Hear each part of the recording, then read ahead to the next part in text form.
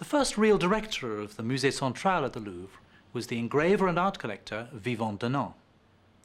The present director of the Louvre, Pierre Rosenberg, considers Denon's contribution to have been essential.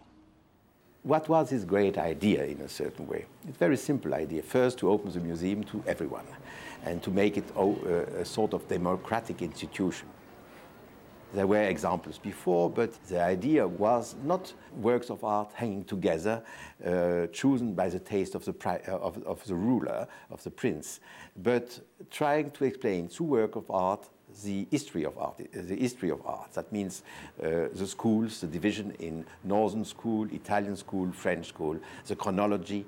From Giotto, you go to Masaccio, and from Masaccio to Leonardo da Vinci, and from there to Caravaggio, and so on and so on. I mean, this idea of an evolution of art history.